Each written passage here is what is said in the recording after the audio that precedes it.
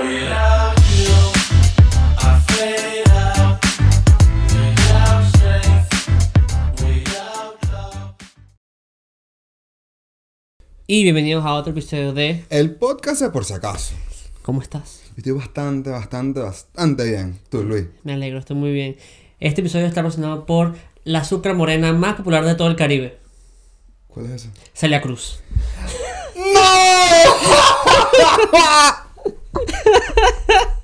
La puedes conseguir en todos los Walmart y en todos los departamentos bodegones del Caribe. Marica, esperaba otra cosa completamente diferente, weón. Está buenísimo. Me la madre, vale. Ay, qué chiste de mierda. Bueno, pero Luis, tú esta semana te dio coronavirus. Sí, me dio coronavirus, gente. Pero estamos aquí porque a mí no me molesta contaminado. No, mentira. No. Estuviste resfriadito. Me dio un resfriado, si escuchan mi voz rara es por eso. Y bueno. Si escuchas la flema, es Si por escuchan la... eso. Porque estuve practicando el otro día con Juan. Bueno, antes de continuar, te quiero traer continuando con nuestro tema de marzo, trayéndoles por lo menos una caridad todos los episodios. Esta vez te vengo a traer a ti y a todos ustedes el Latin American Women's Aid. Ok. Ellos cuentan con los únicos refugios en Europa para mujeres, niños y niñas latinoamericanas que están huyendo de la violencia basada en género. También brindan servicios holísticos e interseccionales, ofreciendo todo para que una mujer en cualquier minoría étnica que necesite para recuperarse del abuso que ha sobrevivido y empoderándose cada una vez de sus vidas. Entonces, ¿qué es lo que hacen? Es una caridad basada en Londres. Ok. Que se encarga como que en mantener refugios, centros de consejería, terapia psicológica, clases de inglés, y apoyos y beneficios financieros, psicológicos, otro tipo de ventajas para las mujeres latinoamericanas que quieran literalmente huir de Latinoamérica. Excelente. Por cosas que ya hemos hablado de que, bueno, la realidad de una mujer en Latinoamérica es completamente diferente a lo que una mujer pueda estar viviendo en un país desarrollado. Y si ustedes quieren colaborar, ustedes pueden involucrarse, si ustedes son hombres, ustedes pueden hacer una donación, ustedes pueden recaudar fondos, hacer eventos y todo lo demás, pero si ustedes son mujeres y quieren ayudar, quieren ser parte del voluntariado de esta empresa, de esta caridad, disculpa, solamente contratan mujeres, por obvias razones. Ellos literalmente están buscando mujeres latinas viviendo en Europa para ayudar a esto. Así que si tú eres latina viviendo en Europa y te interesa poder ayudar en esto, contáctalos, los links están en pantalla. Si eres un hombre, excelente, dona. Y si eres una mujer, puedes ayudar también. Exactamente. Así que no seas hombre y dona. Exactamente, no seas hombre y dona. Hombre Así y que, dona. bueno, Perfecto. es Latin American Women's Aid. Me parece excelente. Algo que también nos llega cerca al corazón porque es basada en Reino Unido y es latino. Me parece muy bien. Así que bueno, Luis, tú me quieres contar, tipo, ¿qué pasó esta semana así rapidito? ¿Qué pasó? Voy a empezar con la pelea número 1, se llama la pelea de culos. La pelea de culo. La pelea de culo, entonces, por si no sabes, si no es parte... Por si tuviste por alguna razón tipo separado de Instagram y Twitter. Exacto. Por como 5 días esta semana. Si no, bueno, o simplemente si no sigues el reggaetón. También sirve. Entonces básicamente Arcángel hizo un post que las mujeres que muestran el culo para prostituirse por Instagram, que no deberían ser respetadas, que si se quieren dar a respetar, que no Y muestren está el culo. generalizando que Y todas está las súper mujeres que muestran el muestran el culo culo en Instagram, puta. Ahora se ha hecho más marico, otra raya más para el tigre. Arcángel es un hombre. Él es un Arcángel hombre. es un hombre. Es un hombre. Exactamente. Es un hombre. A raíz de eso, Anita, que es otra reggaetonera, creo que es brasilera. Yo sé quién es Anita, por cierto. Marico le responde con una foto con su sendo culo. Está bien. Y entonces, marico, simplemente la jeva le dio cuatro cachetadas. Y hizo pa. Sí. Y Arcángel que para nada, ya no estaba generalizando. Ahora no, ya la cagaste. Y el carajo literalmente se metió, tipo, el carajo fue, agarró y se hizo un hueco. Se hizo un hueco Marico, solito. el carajo seguía, no jodas, dale. Porque esto fue el lunes que él puso esta vaina, ¿no? Que fue el día de la mujer. O sea, el peor día para... O sea, brother, ¿tú cómo vas a llamar a una mujer puta en el día de la mujer porque pone una foto en internet? Marico, respétate. Y eso no es que... Y eso no fue que se le salió un audio que No, fue, no, no. fue el mismo. Él lo escribió Él en solito. Instagram, se lo escribió Él fue en él- Instagram. Él fue él solito a ahorcarse, él solito. Así que Arcángel, bueno, yo ya no tengo ninguna canción de Arcángel en mi playlist. Daddy Ninguna. Yankee, lo dejó de seguir. Sí, qué bueno. Marico, lo dejó ahí solo. Y creo que Bad Bunny también. Bad Bunny no lo dejó de Sí. seguir.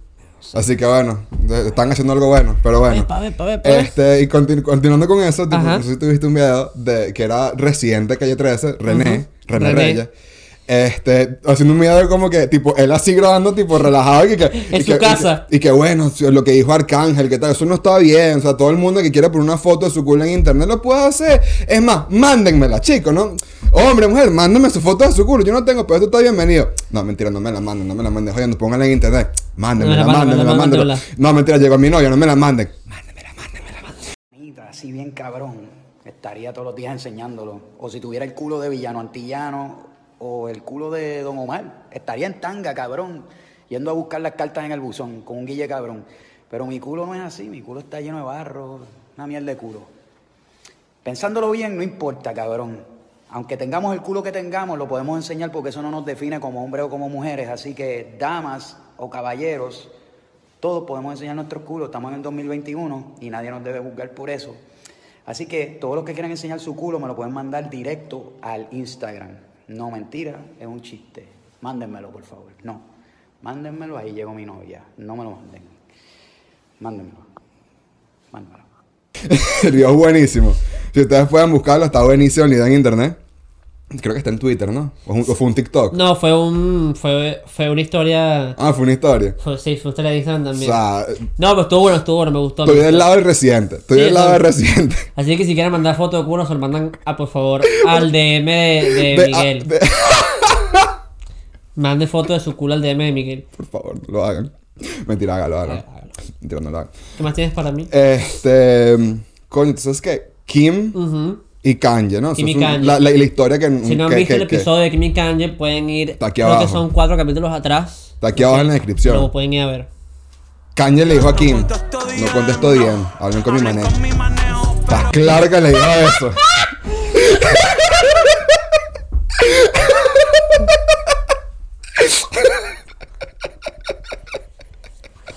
Mierda, me agarraste súper.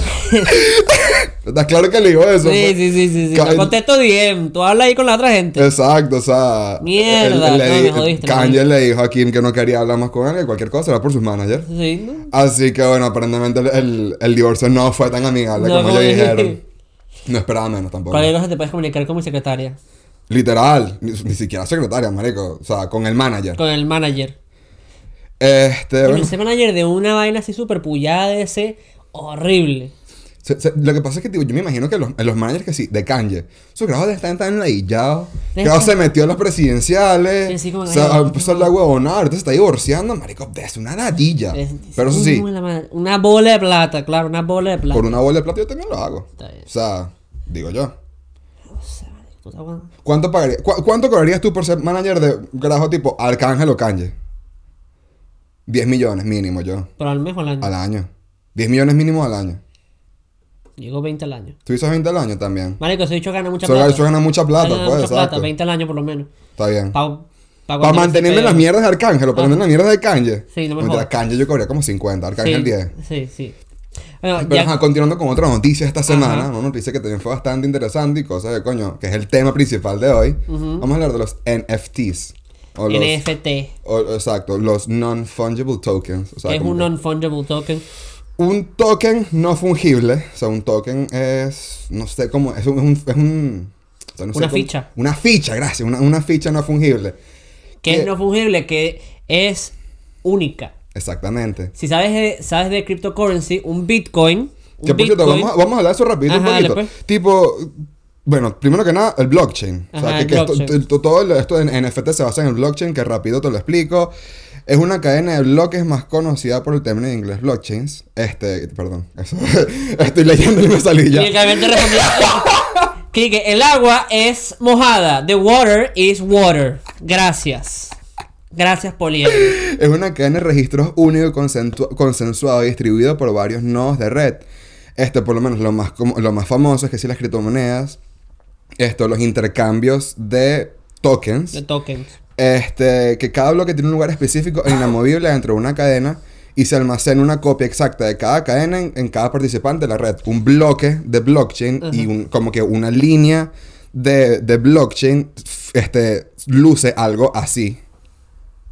Y gracias a eso tú necesitas unas computadoras que te puedan, primero que nada, desarrollar la cadena, desencriptar la cadena y añadir a la cadena.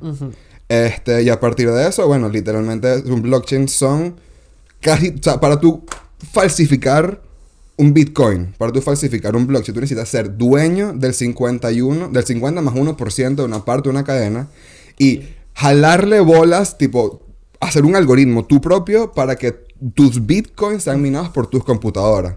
Imposible. Que necesitas el 50% más uno de las computadoras minando Bitcoin en el mundo. Es imposible falsificar un Bitcoin, es imposible falsificar una cadena. Es literalmente una lista de cosas que han pasado. No sé, tipo, por lo menos. Cada bloque está conectado con el anterior y con el siguiente. Sí, yo sé. Así que simplemente tú no puedes falsificar nada en el blockchain. Ok, entonces yendo más a lo específico. Esto básicamente lo puedes llevar como si fuera otra criptomoneda más. ¿Sí? Lo que pasa es que los NFTs tú los compras básicamente con criptomonedas y funcionan en el tipo como que en el servidor de Ethereum. Ah, ok. O sea, en el servidor de Ethereum, si tú estás minando Ethereum en tu computadora, tú también puedes estar minando estos tokens. Ok. Pues. Entonces, ¿para qué sirve este NFT? Primero que nada, por un coñazo de vaina. Tú por lo menos, tipo, tú por lo menos tú puedes poner un NFT en cualquier cosa que tú crees digitalmente. O sea, por ejemplo, alguien podrá comprar este episodio. Alguien podrá comprar este episodio. Si a alguien le da la gana de Está comprar a la este venta episodio. en la página web que está de... No, mentira. No es tan caro. No es tan caro, está barato. Tipo, si nosotros podemos crear un NFT para este episodio y vender el NFT del episodio. Para nosotros nos costaría crear el NFT, pero vendiéndolo a alguien que por lo menos, si nosotros hacemos arte, por lo menos, nosotros dibujamos este Buda. Y nosotros le ponemos no dibujamos el Buda. Le ponemos un NFT al Buda y lo vendemos en internet. Cada NFT es único.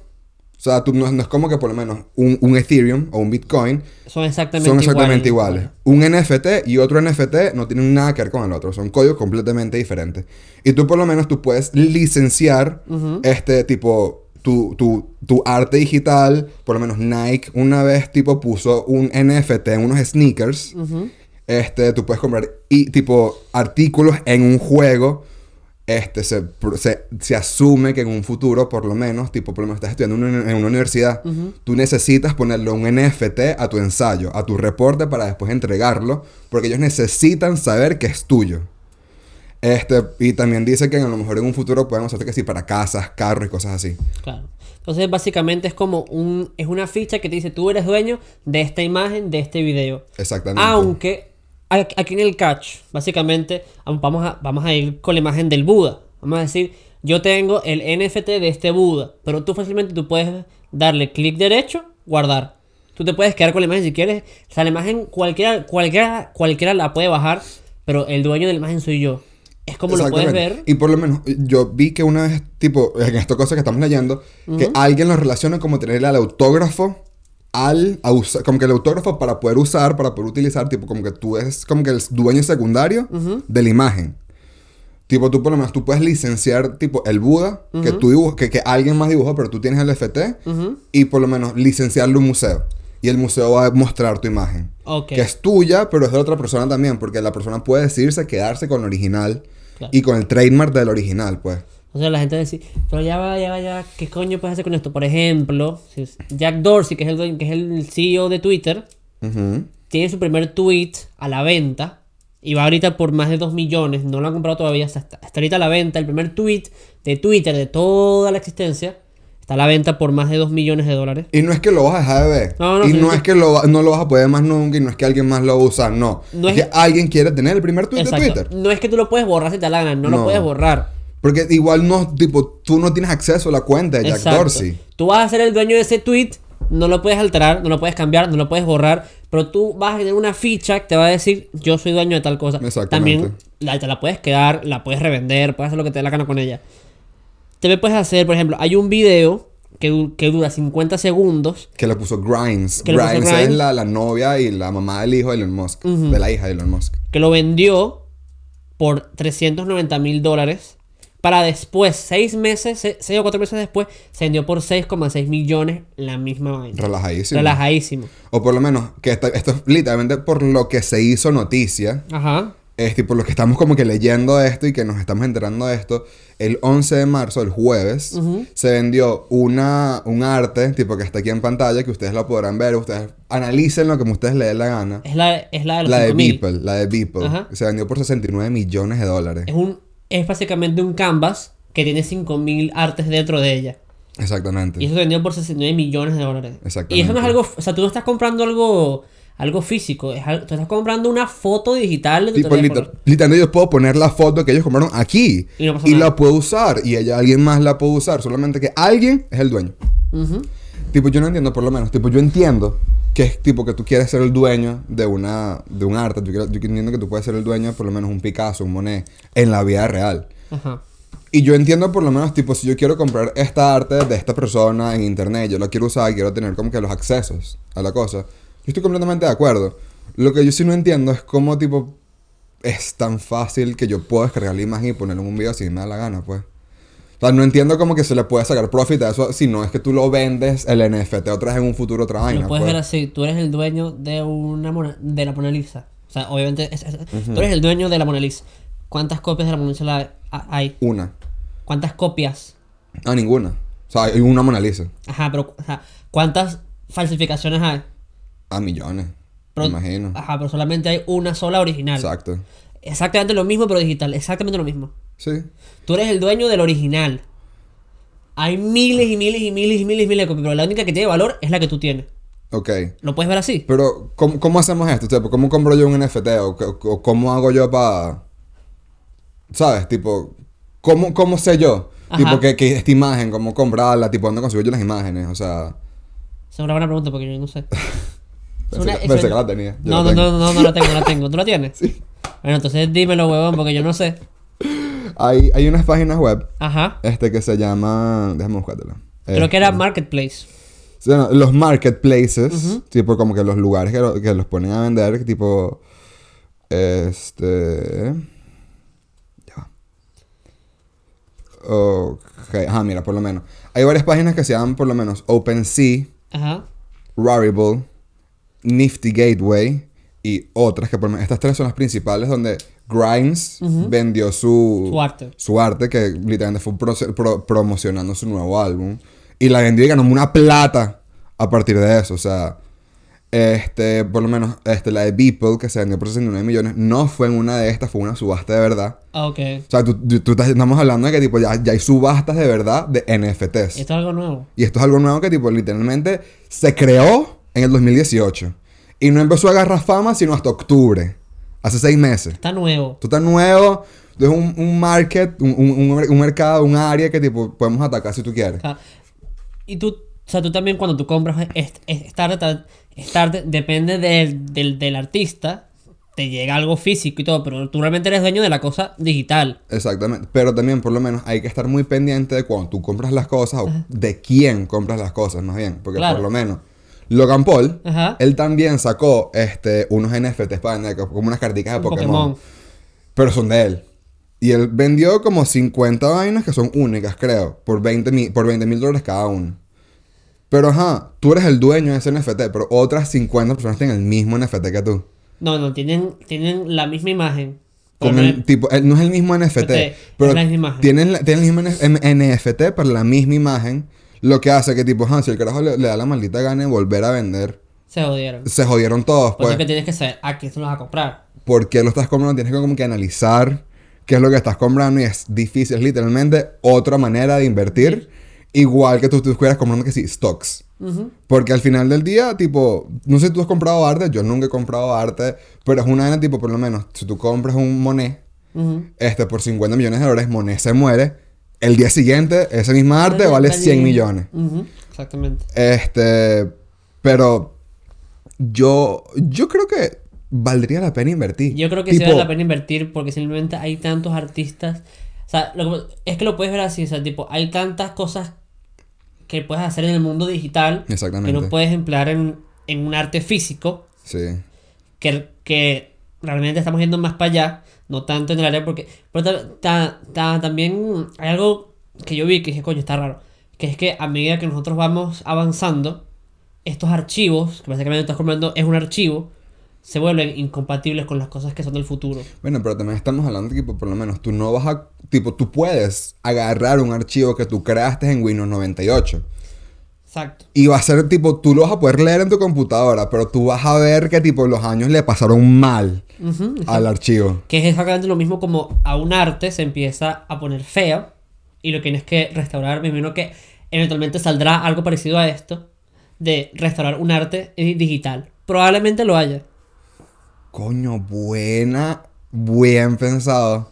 O No sea, lo había probablemente visto así. venga alguien y digo, verga, esta, no sé, esta... Te lo optimizo. Ajá, O sea, exacto. literalmente no es nada. Tipo, te optimizo la imagen para que la veas bonita ahorita. Para que siga siendo... Hecho, no lo había pensado así.